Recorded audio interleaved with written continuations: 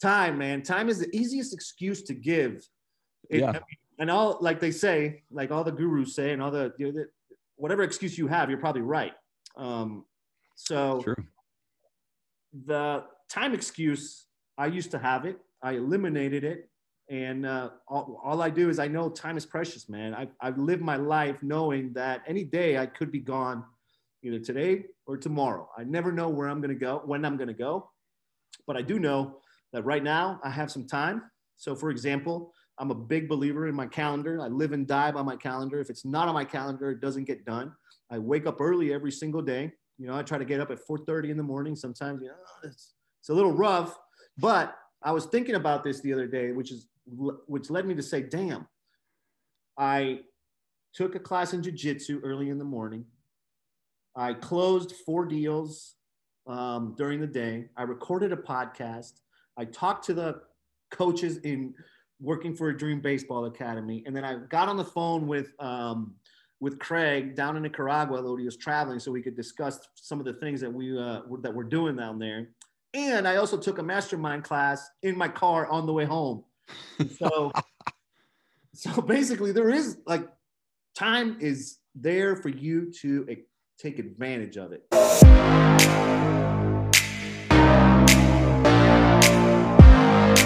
Patrick, you're the co-owner of Trailer King Builders, working for a Dream Baseball Academy. You also helped founded Helping Kids Round First, and then host of an awesome podcast called Working for a Dream. Thank you so much for your time, man. I appreciate it. Man, I'm so happy to be here. We jammed a few weeks ago on my podcast, and thanks for having me on yours, brother. Absolutely, man. I like to go back with my shows, so people can get to know you a little bit more. Like, where'd you grow up? What's childhood like for you? So where did I grow up? I'm originally from Nicaragua. I was born in Nicaragua. Okay. Those of you that don't know where Nicaragua is, it's in Central America. It's one of the poorest countries in the Western Hemisphere. So I grew up in a third world country. My family, I'm not going to say we were rich, but we weren't the worst off, right? We weren't dirt poor. Sure. Poverty is in Nicaragua is adamant. So there's dirt poor people that live in shacks, living on less than $1 a day. Wow. Fortunately for us, I was born into a middle class society, and I was around a lot of poverty growing up. And Nicaragua is just a crazy little place to grow up in, third world country. It creates a lot of perspective. With that American flag in the background, I am a naturalized citizen. Come on. I'm damn proud to be a U.S. citizen, and I'm also damn proud to be Nicaraguan. There's a map right there in the background. Nice. But that perspective, I know what it's like to live in a country that's ran by assholes, by real assholes, ran by communist assholes that don't give a shit about life, and they steal and they control everybody, and they control them by not feeding them and taking from people. So I know what it's like to grow up in a country where it really does suck. Yeah. Versus the U.S., where we have every opportunity to be who we want to be here. So that's a little. I feel very grateful to have that perspective, because I do see a lot of stuff going on here in the U.S. that doesn't really add up to me. Yeah. Oh, for sure, man. There's a hell of a lot of stuff going on right now that doesn't add up to me either, man. Like, when did you come to the U.S. then? So I've been back and forth. My grandmother on my dad's side is American. She's from St. Louis. Gotcha. Okay. My grandfather and on both sides are Nicaraguan. And I came in the first time I came to the U.S. was in 1986. Okay. I was, 6 years old, 7 years old. The Nicaraguan Revolution ended in 79, but there was still a lot of war stuff going on with the Contras. I don't know if you remember the Iran-Contra affair here in the U.S. Sure. But the Contras were fighting the Sandinistas, so we moved out of Nicaragua. We actually left. We exiled during the middle of the night, and it was all like taking different planes to end up in St. Louis, Missouri in 1986. Then in 1992, I moved back to Nicaragua, graduated high school there. And then after graduating high school in Nicaragua, I came back to the U.S., got my degree, went to St. Louis University. I'm a St. Louis kind of native, quote unquote. Yeah. And so I've been back and forth for a while. Okay. Okay. Yeah. If you had to put a number on it, half here, half there. Gotcha. Okay. Who was it that kind of taught you or pushed you towards the entrepreneurship thing? Because you're just killing it in the entrepreneurship game, man. So, I mean, I don't know. Ever since I can remember, I always wanted to be my own boss. Yeah. Family was entrepreneurship at heart. My grandfather, well, he was a doctor. So yeah, he was a self-employed. He did whatever he wanted. It was right. Doctors on both sides of the family. My dad worked with the family business for a long time until it was taken away from us. It was actually confiscated by the Sandinistas, which in the mid 80s, they had some farming stuff, some farms that they ran, and all that stuff was taken away from our family. Oh my gosh. And I guess growing up, I would see my uncles and my dad in business, and I always wanted to be a business owner. Always, since I can remember. I was actually the other day, I was looking at a list of businesses that I had tried to start. Yeah. There were about 10 businesses that I started and failed, trying to get out of the rat race. Sure. So I guess I wasn't taught to me. I just saw it, and I've always had something inside that said, hey, you need to do more. You need to do more. But I was employed for a long time. I was a 9-to-5 corporate guy, grew up going to school thinking that was what I was supposed to do. Sure. At the same time, I was like thinking, holy shit, man, there's more out there. I should do more. Maybe so I would try to create these side hustles that never worked. And then over time, I just got comfortable in my 9-to-5 gig, brother. Until I got let go. Right. I mean, I work a 9-to-5, but I definitely, that's not my goal. It's not my passion, right? Like I'm on my way out. Like that's what I'm fighting for, is to get that self-employment, podcasting, speaking, content creation. I do voiceover stuff like that. Right.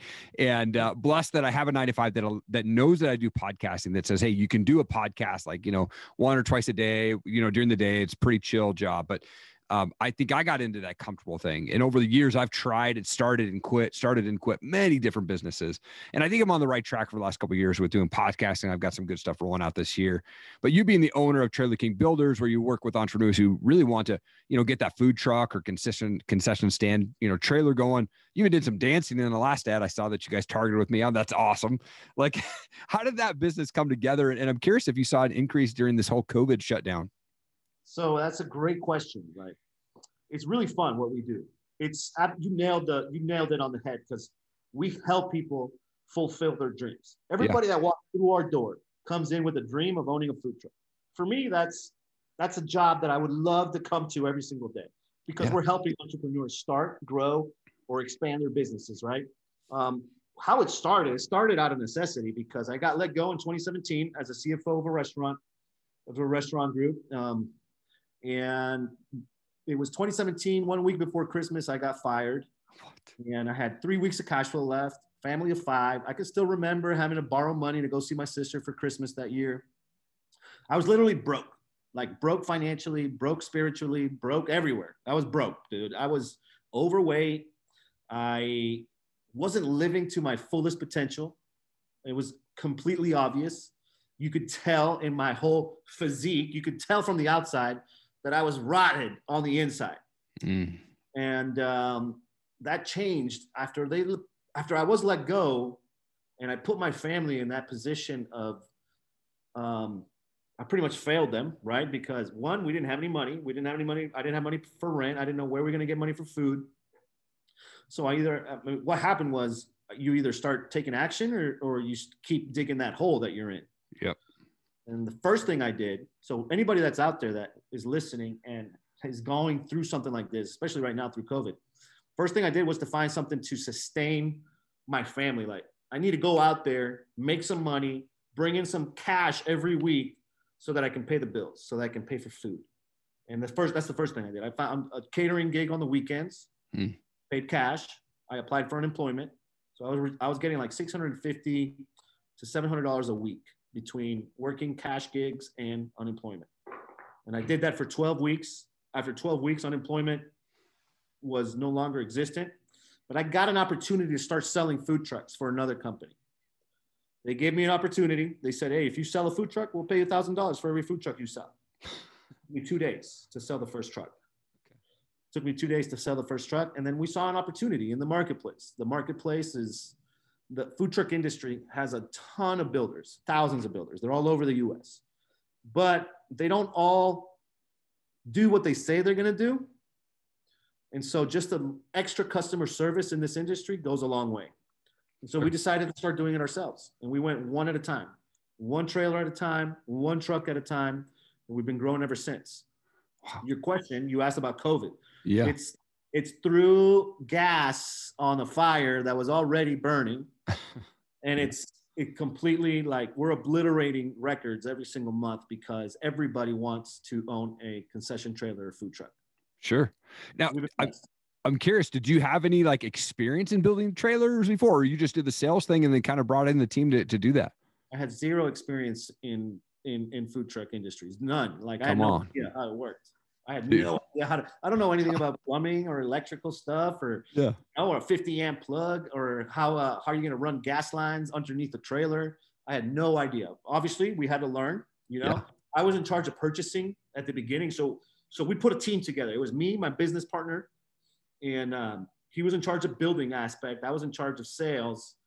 But while he's building, he needs somebody to go out and get materials for him, right? Sure. And so it's hilarious because then that would be me. I would go out to Home Depot and they'd give me a long list of stuff, right? But they wouldn't put the actual name of the piece that you need that you can find at Home Depot. They would put whatever they thought the name was, right? Yeah. I would spend 4 hours at Home Depot, bro. Man. Spend 4 hours at Home Depot looking for materials. I'm like, dude, I can't do this anymore. Yeah. You guys need to come out here and tell me exactly what piece it is, what bin it's under. And we've been getting better ever since. And it's been a fun ride. It hasn't been easy. Yeah. Where we don't know where we were going to come up with our payroll, right? We didn't pay ourselves. We paid everybody else first. So it's been a roller coaster ride. And thankfully we're in a good place now and we are going to continue to grow. Come on, man. Now, one of the things you do, like I grew up playing baseball, huge fan of baseball. I coached Little League. I seem to get the Bad News Bears team every year, which is always a fun season when I'm coaching. But, I love that you're the founder of this Working for a Dream Baseball Academy and you help underprivileged kids. I think that's really amazing. For those who don't know about this, what's this thing all about, man? Working for a Dream. So Working for a Dream is it's the motto that I live by. Yeah. My motto is, everybody's always working on a dream somehow. So you're working for a dream and it's a never ending pursuit. You do it every day. You'll never achieve it. You'll never get to where you want to go because there's always more to do than what you set yourself out to do. Right. So it's like a never ending pursuit. It's how I live and it's my motto. So Working for a Dream Baseball Academy is an academy that I co-own in Nicaragua. We help underprivileged kids get an opportunity to sign contracts with Major League Baseball. Wow. In the international baseball market, as soon as you're 16, you get to sign with Major League Baseball. It's different here in the US. You have to go through high school, you have to get drafted, and I think you have to be 18 or something like that. I don't know exactly how it is here, but I know internationally you can sign as young as 16. Wow. And what I did not know that. They pick these players, right? Like in Nicaragua or Colombia or Venezuela, they pick out, and then they send them to their developmental leagues in Dominican Republic. Every team in the US has an academy developmental facility in Dominican Republic. And that's where they develop all these kids as young as 16 years old. Wow. And so we give them an opportunity to do so. We've signed a few kids, signing bonuses of $50,000, $100,000. And we're talking about kids that live on less than $1 a day. So we're changing lives, man. And it's really fun. I basically, what I do is provide economical, I basically provide money for them so that we can buy materials, so that we can feed them, so that we can train them, so that we can pay the coaches. Everything that the academy makes goes back to the academy to keep turning that wheel for them. Come on, man. Yeah, absolutely. It's awesome. And then you've got a nonprofit as well called Helping Kids Round First, which supplies the equipment for kids. And it sounds like you guys do like solar power and farming and like all kinds of stuff, man. All kinds of stuff in Nicaragua. Basically, the Helping Kids Round First is a nonprofit, which was actually founded by a good friend of mine here in the U.S. He's from South Dakota. Okay. He's in his mid-60s. We're really good friends. And I was Googling in 2017, around the time that I got let go, I was Googling how to help the kids in Nicaragua. You know, I wanted to do something to give back to the country that saw me born. Yeah. And I wanted to do it through baseball. Baseball has been a passion of mine since I was a little kid. Baseball is Nicaragua's pastime, just like the U.S. I wanted to be a Major League Baseball player growing up. And so I wanted to do more in that realm as I got older. I just one day woke up and, you know what? I want to do something that I've been passionate about. So I reached out to them. I've been helping them ever since. I sit on their board. We take trips to Nicaragua to distribute used baseball equipment. We provide farming equipment. We provide meals in Nicaragua, medical supplies. And so basically all we do is provide things that the country needs to be able to help all the different rural communities in Nicaragua. The founder is actually down there right now distributing some medical supplies. He's visiting some communities, seeing where they need more and how more we can help. We work with different churches, Catholic Church, around the country, and we just, help where we can. Yeah, man, that's amazing, dude. I think not only like are you changing lives with your the baseball academy, but then you've got this going on, man. Such a huge impact down there. And a lot of people talk about like not having enough time to fight for their dreams, to fight for their passion, man, and their goals. You co-founded 2 businesses. You run a nonprofit. You host an awesome podcast. We all have 24 hours in a day. Like how do you make it happen? And then what do you say to people who are like, well, I don't have enough time to do that? Well, I think I wrote a post about this the other day. Time, man. Time is the easiest excuse to give. And all, like they say, like all the gurus say, and all whatever excuse you have, you're probably right. So True. The time excuse, I used to have it. I eliminated it. And all I do is I know time is precious, man. I've lived my life knowing that any day I could be gone, either today or tomorrow. I never know where I'm going to go, when I'm going to go. But I do know that right now I have some time. So for example, I'm a big believer in my calendar. I live and die by my calendar. If it's not on my calendar, it doesn't get done. I wake up early every single day. I try to get up at 4:30 in the morning. Sometimes, it's a little rough, but I was thinking about this the other day, which led me to say, damn, I took a class in jiu-jitsu early in the morning.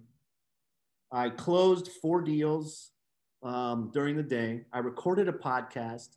I talked to the coaches in Working for a Dream Baseball Academy. And then I got on the phone with Craig down in Nicaragua, though he was traveling, so we could discuss some of the things that we're doing down there. And I also took a mastermind class in my car on the way home. So basically there is like time is there for you to take advantage of it. If you decide to wake up late, man, that's on you, man. You could have worked out at 6 o'clock in the morning, 5 o'clock in the morning. So don't tell me you don't have time, because there is time to do whatever it is that you set out to do, and you prioritize it. That's basically it. Yep. Absolutely, man. That's me getting up 4 a.m. 6 days a week, man. And I don't set an alarm on Sunday, but I'm usually up by 4:30 or 5. And, 6 days a week, I got to get up. I fight for my passion. I do edit shows and, reach out to guests and get that stuff prompt and ready to go. And then unfortunately I kick over to the other computer at 8 to 5, but then at 5 o'clock, it's family time, man. I kind of shut everything down. And that window in the morning is my time away from my family, or like away from my family, so I can get my stuff focused done. And then I don't have to worry about it after 5. Right. Man, a lot. Every morning I listen to motivational videos. I don't know if you've seen the video, Kobe Bryant. I think he's doing an interview and he's talking about how he practices, where he gets up at 3 o'clock in the morning and he goes in and he gets in a workout, and then he gets in and then at 9 a.m., 11 a.m., he's getting in another workout, and then another workout at 2 o'clock, 3 o'clock in the afternoon, and then another workout in like at 6 o'clock. So the guy's saying, hey, I got 4 workouts in a day, where the rest of the league is getting in maybe 1, maybe 2 workouts in. Right. And do that, multiply that over 10 years. You don't think I'm going to be better than everybody else in the league when I get up at 2, 3 o'clock in the morning and put in 6 workouts a day versus 2? Right. It multiplies over time. And so that's another reason I do it. That's because I know when I get up, there's not a lot of people up, man. My competitors are probably sleeping. Yep. Oh, for sure. Yeah. So, yep.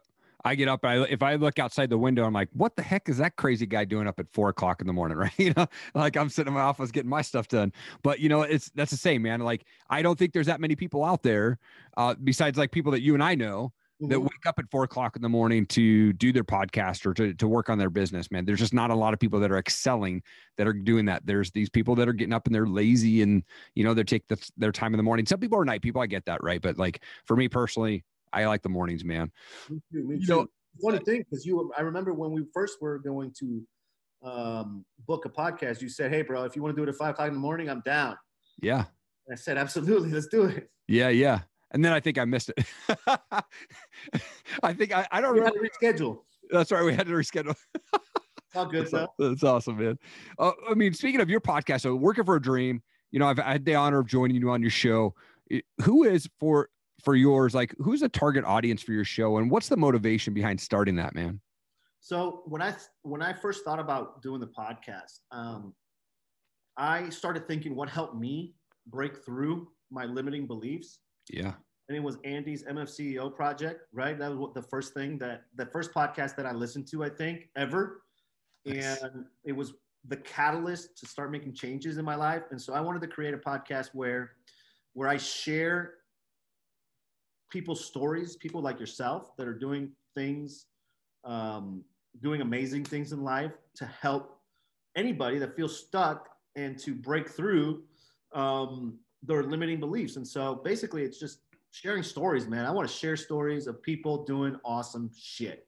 Yeah. Today I recorded a podcast with one of our customers. So I bought podcast recording stuff here, and I have a little recording studio in my office. Now I'm going to do is share the stories of every customer that has decided to invest in a food truck, because I want to share their story of, okay, so how did you get there? Because investing in a food truck is not an easy feat. We're talking $50,000.